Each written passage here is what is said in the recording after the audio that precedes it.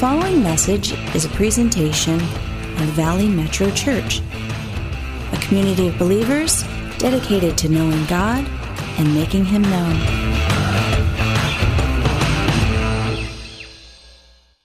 It's always a joy to be here with you, and what a great day, and great to be with you again. I haven't taught the Bible in almost a year, so I could be a little rusty. But just to kind of let you know the sports teams, they have like the first string, and then if something's wrong with those guys, they got the second string. I'm like the seventh string. If every able-bodied and relatively sane person is out of town, they call me, right?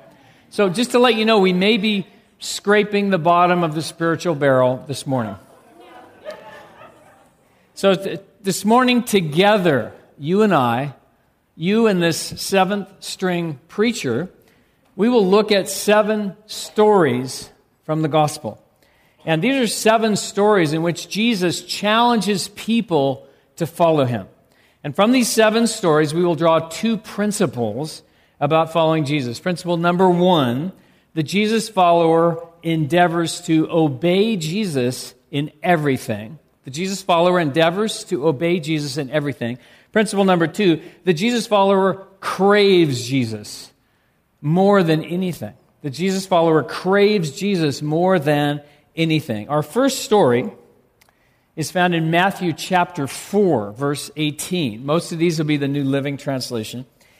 It says there, one day as Jesus was walking along the shore of the Sea of Galilee, he saw 2 brothers, Simon, also called Peter, and Andrew, throwing a net into the water, for they fished for a living. Jesus called out to them, "Come follow me, and I will show you how to fish for people." And they left their nets at once and followed Him.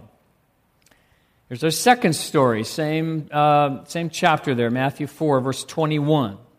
A little further up the shore, he saw 2 other brothers, James and John, sitting in a boat with their father Zebedee, repairing their nets, and he called to them to come too. They immediately followed him, leaving their boat and their father behind. This is God's word. Let's pray.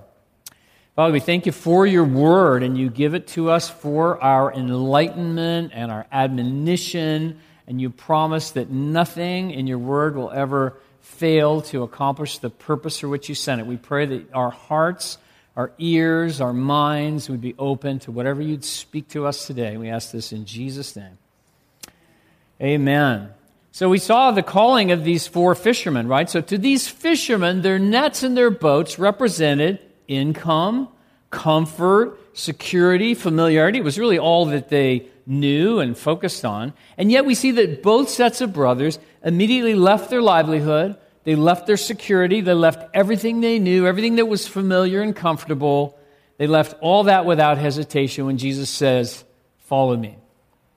James and John, we notice, they also left their father behind. So these first 4 disciples of Jesus, their response to Jesus, it was immediate, and it was a radical break from everything that they had that had occupied them up to the moment Jesus walked into their lives.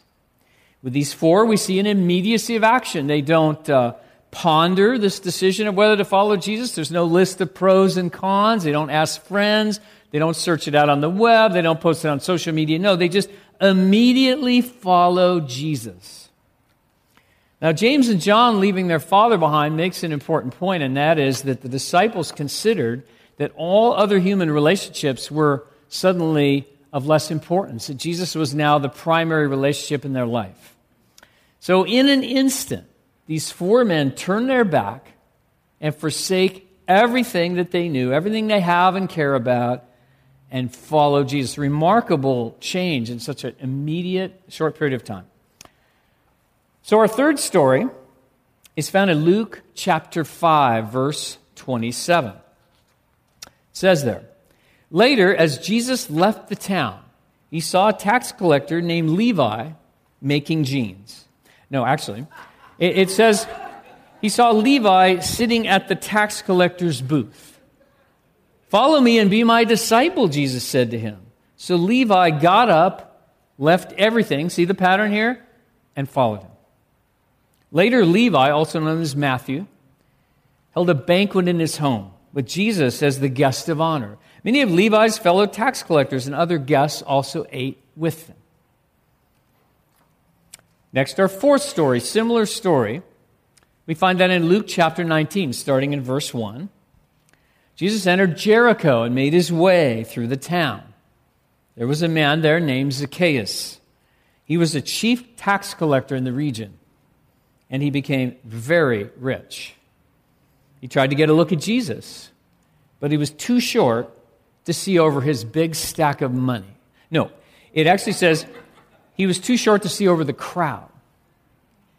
So he ran ahead, climbed a sycamore fig tree beside the road, for Jesus was going to pass that way. When Jesus came by, he looked up at Zacchaeus. He called him by name. He said, "Zacchaeus, quick, come down. I must be a guest at your home today." Zacchaeus quickly climbed down, took Jesus to his house in great excitement and joy. But the people were displeased. "He has gone to be the guest of a notorious sinner," they said. Any notorious sinners in the house today? I know of one. Meanwhile, Zacchaeus stood before the Lord and said, "I will give half of my wealth to the poor, Lord. If I've cheated people on their taxes, I will give them back 4 times as much." That's the kind of tax refund I like, the 4 times thing. That's good. Now, to understand the conversion of these 2 tax collectors, we need to know something about the tax system in Israel at this time. The Romans, of course, controlled Israel. They divided up Israel in different tax districts. They would then auction the right to collect taxes in these districts, and whoever won that auction, that tax collector, would then have kind of like a McDonald's franchise to be able to be the only one that would collect taxes in that region. And the tax collector could and often did demand some crazy, outrageous tax from somebody.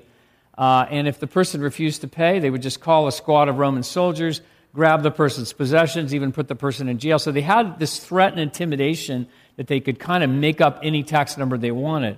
And so what Rome did was to set a figure for each of these tax districts and say, that was the amount you needed to collect, Mr. Tax Collector. But if you collected more than that, you got to keep it all. So they would squeeze people and threaten them, intimidate them, and that's why they got to be very rich.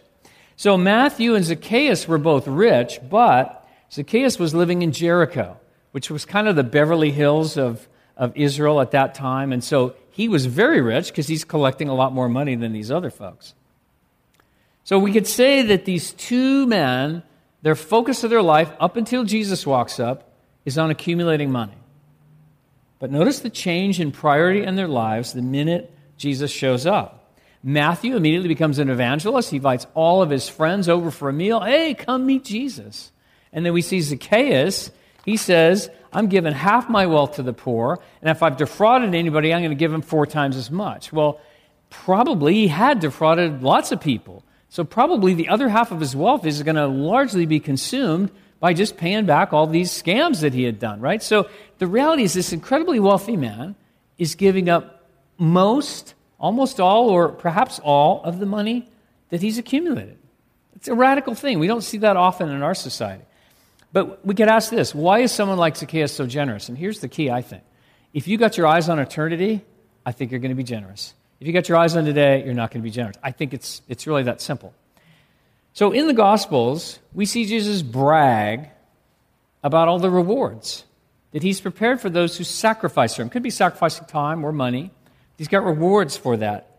And here's my take. We arrive in heaven our first day. I think our mouths are going to drop at the outlandish, over-the-top, outsized rewards that he has.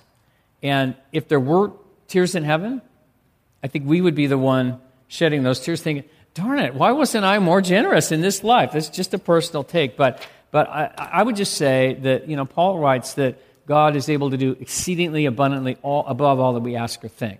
So when Jesus says reward, I don't think he's talking the minimum, right? I think it's really just outrageously great. So anyway, that's not primarily our motivation. It's fine. Jesus says go for it, get the reward. There's nothing wrong with that. But I think in the end, what we see in these transformations, we're going to see a few more here, is that these people, Jesus became their real priority. And so getting the word out about Jesus and helping the kingdom, that was their priority. It suddenly changed. It was all about them. Now it's all about Jesus. So let's keep going. Fifth story about Mary and Martha, Luke chapter 10, verse 38. As Jesus and the disciples continued on their way, you know what's great? I hear the pages turning. I mean, these days a lot of folks, they bring the Bible on the phone to church. There's nothing wrong with that, but, I just love the sound of those pages. It's cool. And I'm sure Brian, the same. But anyway, as Jesus and the disciples continued on their way to Jerusalem, they came to a certain village where a woman named Martha welcomed him into her home. Her sister Mary sat at the Lord's feet listening to what he taught. But Martha was distracted by the big dinner she was preparing. She came to Jesus and said, "Lord, doesn't it seem unfair to you that my sister just sits here while I do all the work? Tell her to come and help me." But the Lord said to her, "My dear Martha, Stewart, you are worried and upset over all these details. There's only one thing worth being concerned about. Mary has discovered it, and it will not be taken from her." Serving Jesus, that's a great thing to do. And I got to say, in the years that I've visited this fellowship, I would just say you have a greater number of servants per capita than maybe any church that I've ever seen. So there's a lot of serving going on. Serving is a good thing. But we never want our serving of Jesus to become a priority greater than time with Jesus or time in His Word. I must confess that in my season as a full-time pastor, yeah, it's true, I once was. It doesn't seem like it. But anyway, but in my time as a pastor, my devotional life shrank.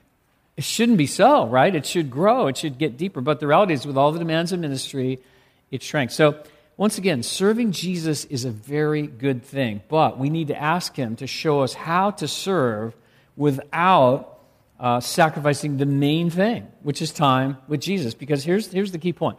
Ministry flows from our relationship with Jesus, right? And if that relationship's on life support because we're not spending any time with Jesus in His Word or devotionally or just enjoying Him, then we try to pour into others. We're pouring from an empty tank. So the whole idea is we got to make time with Jesus as our first priority so that we are filled and we have the resource then to share with others. Sixth story, Luke chapter 9, verse 59. It says there, he, meaning Jesus, said to another person, "Come, follow me." The man agreed, but he said, "Lord, first let me return home to bury my father." But Jesus told him, "Let the spiritually dead bury their own dead." Sounds a little harsh, doesn't it? Your duty is to go and preach about the kingdom of God. Well, for what it's worth, Bible commentators seem to think that this man's father wasn't really all that old and wasn't that close to departing. And so it seems like this may have been an excuse, kind of a delaying tactic is someday I'll get that. Have you noticed city councils and like that, any kind of governmental body, if the people are up in arms about something and they come and they show up and they complain about something, here's what the elected officials will do if they don't want to deal with it. They'll go, "You know what?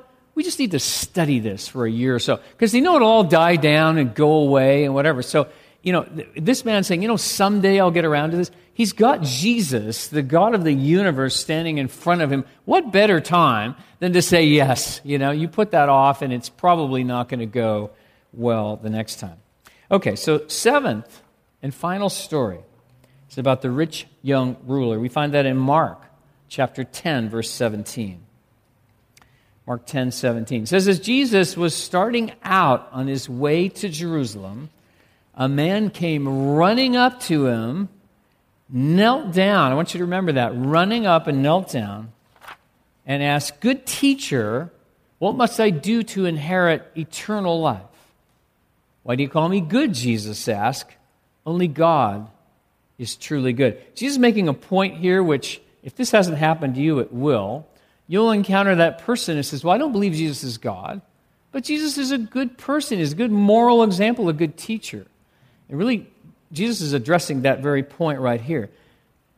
It's very clear in the Scriptures, Jesus claimed to be God.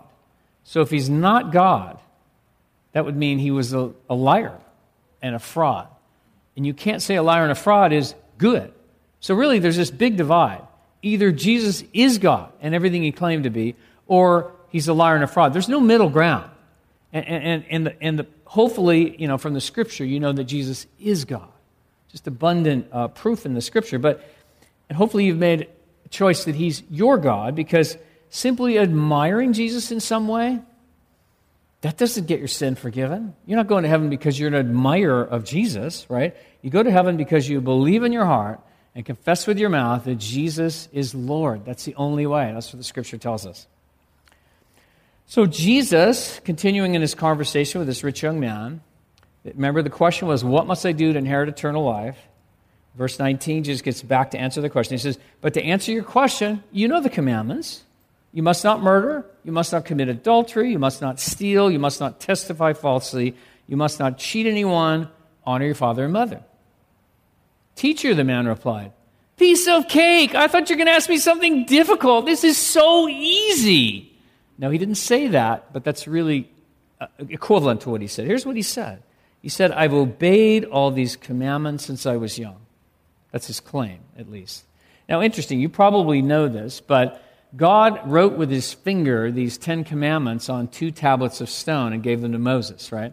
The first tablet of stone, the first table of the law, contained the 4 commandments. We could call those, the first 4 commandments, the vertical commandments, those that deal with our relationship with God. The next 6 commandments were kind of the horizontal ones dealing with our relationship with people. It's those 6 that Jesus is talking about here. So this guy says, what commandment should I obey? And Jesus talks to him about the commandments relating to other people. He doesn't talk about the commandments relating to God. Perhaps because that was the problem this young man had, is he had a big problem in his relationship with God. He didn't have one, number one, but there was an idol in his life, also. So anyway, so Jesus speaks about these first 6, not yet dealing with the first 4, but he's going to come to that.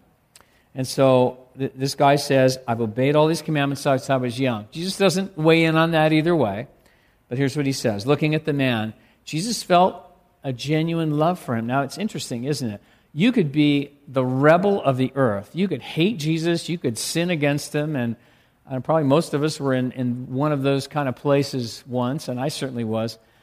Jesus doesn't love you any less, does he? Our sin doesn't reduce his love. He loves us, right? And he will always love us. Now, that doesn't mean you're saved just because he loves you. He loves every person he created. And a decision is needed for us to be saved and forgiven. But Jesus, this guy is, and we're going to see in a minute, he's going to turn around, turn away from Jesus. But Jesus loves this guy just as he loves every person on this earth, regardless of the choices they make. And it's kind of a lesson for us too, isn't it? There'll be people in our lives, and we don't like their choices, we don't like their treating us. No, Jesus would say, look at them with love. Okay, so looking at the man, Jesus felt genuine love for him and said this, there's still one thing you haven't done, he told him. Go and sell all your possessions and give your money to the poor, and you'll have treasure in heaven. Then come follow me. Now, it says in verse 22 there, at this the man's face fell and he went away sad, says grieving in some translations, for he had many possessions. Look at how this guy arrived and how he left. He arrives, he's running to Jesus, and he bows before Jesus. He kneels, right? How does he leave? Well, it's like kind of turns and sneaks away. What does that tell us? I think it says that on some level this guy knew he was making the wrong choice. I mean, if you make a great choice in life, if you're making a bad choice, like you're sneaking, that's what this guy, on some level, he knows this is the wrong choice. He couldn't leave his money, but anyway. So, something that needs to be said. This choice that Jesus offers this man, it's not a universal command. It's a command for this guy. Why? Because this guy had an idol in his life. He loved his money. He loved his money more than he loved God, right? So that was the command of Jesus to this one guy. It's not a universal command. But essentially, the decision point for this young man was your money or your Jesus. What's it going to be? You're going to have to pick one. So we could say that this rich young ruler seemed to have it all. He was young, powerful, rich, right? Our culture certainly admires those things. But he faces a fork in the road. Follow Jesus, but lose your money, or keep your money, but lose Jesus. So about 3 weeks ago, I wake up in the morning, I go into the kitchen, and I looked out the back of our house, and something had radically malfunctioned with the sprinklers, and they'd gone on for like 10 hours, and the whole back is just all this muddy thing. I'm expecting the water company to come and publicly spank me for wasting this much water in a drought. But anyway, so I look out, I see this big mess, and I should explain, there's this steep bank down in the back of our house, and there's some steps there, and this whole thing was just mud. Anyway, so I look out at this mess, and I call the gardener, and he said, well, you're going to have to go snap me a picture of the valve. The valve must have stuck or something, and I'll get that, and I'll come and I'll fix things. So I grab the cell phone, and I'm walking out. I'm going down these steep steps that are covered with mud. You probably can tell where this is going. So anyway, I slip and fall and bang up my back and whatever. Anyway, but that wasn't the real problem. The real problem is the cell phone flies out of my hand and becomes buried in the mud. So I see, you didn't care about me, but the phone. Yeah, it's like, don't mess the phone up, whatever you do. I don't care if you die, just don't touch the phone. So the mud is all stuck up in the phone. You can clean it off, but it's not working. You can't use it. And anyway, so I go in the house and use the landline to call the local cell phone repair. And they asked me all those bizarre questions. Tell them about the mud and the phone. And they said, was the mud wet? Did this person sleep through the first grade or something? I mean, it's like, that's the definition of mud. Mud is dirt plus water equals... I didn't bother to enlighten them on that, but... So anyway, I go over to the cell place, and so the tech's working on the phone in the back room. And I begin a conversation with the guy that's running the front counter. And it turns out he came here from Mississippi about a year ago to do music, and he tells me he's writing and performing rap songs in local clubs. And then I start talking about the Lord, and then he says, well, you know, I was raised Southern Baptist, but he says, I know these lyrics that I'm writing, and they're pretty filthy, and he said, but I have to do this to succeed. And so I challenged him. I said, why do you think that you have to sacrifice your principles to be successful? And then I began to think about us, you know, why is it that we make those sacrifices or compromises? Why is it that, you know, Jesus says this is the way, you know, we're supposed to go that way, but why is it that we don't go that way? What is it about that? What causes us to not obey the Lord? And I think in the end, and it's so funny because half of my sermon, these gals in the prayer rooms, they ripped me off this morning. I mean, they didn't know what I had here. And it's like they keep bringing this up and that up. I thought, well, next time you do it. You know, it's like they had the whole stinking thing. I don't know, God's talking to them or something. But anyway, but I think that most of the time it comes down to fear. Fear is why we don't obey God. I mean, like this rapper from Mississippi, we fear we're going to lose something if we follow Jesus, if we obey him. You know, for example, maybe you're in a relationship. You know, you're compromising. You're doing things God wouldn't approve of, right? Well, why are you doing that? Probably fear. You're afraid you're going to lose that person. You're going to be alone. Or maybe you lack money. So you feel like you got to fudge on the taxes or fudge on the expense account or maybe lie to a customer to get that order or whatever it is. You know, that's fear that's driving that, right? That you're afraid you're going to lose something. But the Scripture promises there's no fear in love. There's no fear in love. And the idea is that when we come to understand the depth of God's love for us and the fact that he's going to take care of us no matter what happens, then we can be set free from the fear. Because his love is stronger than our fear. So this morning we looked at these 7 stories, a total of 10 people that Jesus interacts with. 7 of the 10 immediately embrace Jesus. And more or less say goodbye to everything else in their life. It's radical. But 3 of these reject Christ in various ways. Martha preferred working and serving to being with Jesus and receiving his word. But Martha, you know, perhaps she found her identity and her importance in serving rather than finding her identity, importance, and acceptance in Christ himself. The man, he said he might get around to following Jesus someday after his dad passed away. He failed to make Jesus a priority. Everything else in his life was more important to him. Rich young ruler loved money more than anything, more than Jesus. So I found this curious in looking at these 7 passages. What's the common denominator? I mean, he invites 10 people to follow him. 3 in various ways reject the invitation. And we might ask the question, why? Why did those 3 reject Jesus? Didn't Jesus, the God of the universe, stand before all 10, Didn't the word of God go into the ears of all 10? Yes, it did. But why were there only 7 who accepted his invitation? And I would suggest to you it's the condition of the heart. It's the condition of the heart. It was the same Jesus and the same word, but different reactions. Why was that? Condition of the heart, I would suggest to you. Now, a few years ago, my uncle sent me this story. It's titled Heart Trouble. It goes like this. It says, in the beginning, God created broccoli and spinach and green and yellow vegetables of all kinds, so people could live long and healthy lives. But Satan created supersized fries and the 99-cent double cheeseburger. So God created yogurt, salads, and olive oil, but Satan brought forth bacon and the chicken fried steak.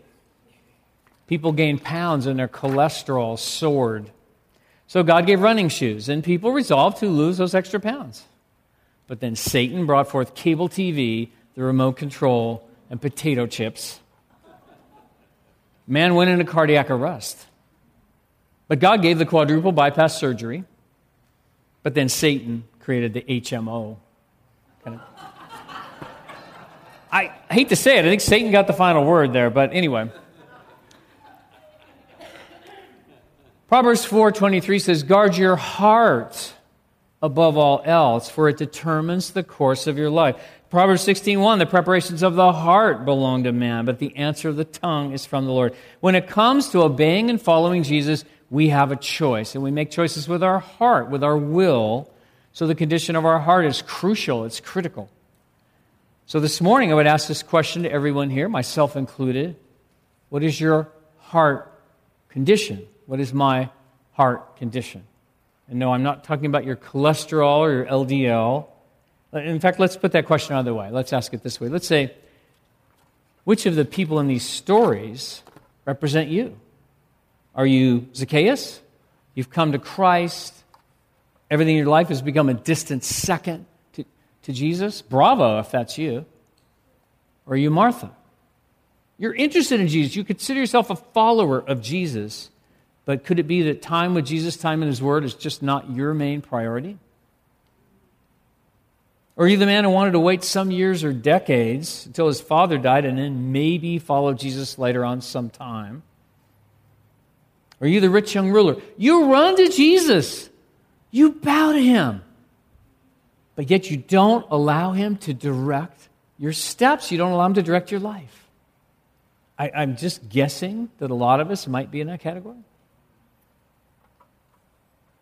There's no more important decision than what will you do with Jesus? Will you ignore Him? Will you give Him lip service? Will you make Him second to everything else in your life? Some years ago, I watched a man die who refused Jesus. Jesus was not his priority, not throughout his life and not even on his deathbed. And for me, that was one of the scariest, ugliest things I'd ever seen. The memory of that even haunts me today. But on his deathbed, this man who was just hours away from standing before the one who had created him was still refusing surrender to Christ. Now, some here today may have never surrendered to Christ and received a full pardon of sin. And Jesus made that available to each and every one of us at the cross. There's no sin that can't be forgiven. There's no sinner that can't be forgiven. And that's the whole point of the cross. Now, if that's you today, today's your day to surrender to Him and be forgiven, have your sin taken away, and know that your future is heaven. Now, some here today may need a fresh surrender. Right? There's some area of your life where you're not following Jesus. Not that you haven't made that confession of faith in Christ, but there's some area or areas in your life, and I believe if that's true, God's showing you even now, but there's some area in your life where you're just not following Jesus. You've carved out some exception for yourself from the commands of God and say, well, that doesn't apply to me in this area because. And what Jesus asks of you and me this morning is to raise that white flag, is to say, today's the day I will surrender to you. And it's got to be an unconditional surrender to Him and to His will for our lives. I'm going to invite the worship team up now. And then I'm going to pray a little prayer, and we're going to call this a prayer of surrender. And if you listen to that and say, yeah, okay, that's right, I want to do that. Well, then at the end, you can just repeat after me. You'll say, I surrender, I'll follow Jesus. Pretty simple, but don't make a mockery of it. Do it because you believe it. If you don't believe it, don't do it, right? And I don't even know what that prayer is going to be yet, but God's going to have to show us what the words of that prayer are. Let's pray together. Father in heaven, Lord, we thank you for your word, Lord. It is a lamp to our feet and a light to our path. And we thank you, Lord, that you've done everything possible to deal with our sin and bring us into your kingdom. We had strayed. The problem was on our side. You gave us life, and you gave us this world to live in, and you provided for us really everything that was needed, and yet we went a different way. We turned from you. We ran from you. But the Scripture is clear that while we were yet sinners, you died for us. Knowing our disobedience, our failure, the depravity of our sin, you said, I'm going to the cross anyway because I love you. And anyone that will just turn to me, call upon my name, will be forgiven, saved. And so if that's you today, then that ought to be on your heart right now. I need Jesus. I need to be forgiven. I need to repent of my sin. I need to see it for what it really is. I've been making all these alibis and excuses for my sin. The reality is, if you're at all communing with God right now, He's showing you that sin and you're going, this is ugly, I agree with you. Confessing sin to God, the word just means agreeing. God, you say it's wrong, I say it's wrong. Okay. So let's deal with that first, those that need salvation. Second, those of us that have confessed Christ, we consider ourselves part of the kingdom of God, but there's areas of darkness in our life. There's something what we've permitted, we've allowed, we've just continued on in that thing. And Jesus wants to deal with that here and now. He wants to remove that from your life here and now. And you leave it here, and you're going to leave from this place clean and renewed and refreshed. But a decision is required. Jesus wants a decision of our heart that says, yes, I surrender that area, and I surrender all to you. And with all our heads bowed still, I'm just going to lead you in a very brief prayer. If you are on board with this, then I'm going to have you repeat this out loud. Jesus, I surrender to you. I surrender every area of my life, and I look to you to lead and guide me in the right way. And I thank you that you have forgiven my sin. We pray this in Jesus' name. This has been a presentation of Valley Metro Church. We pray that this message has blessed you. To hear more messages or to support future podcasts, please visit us at valleymetrochurch.com.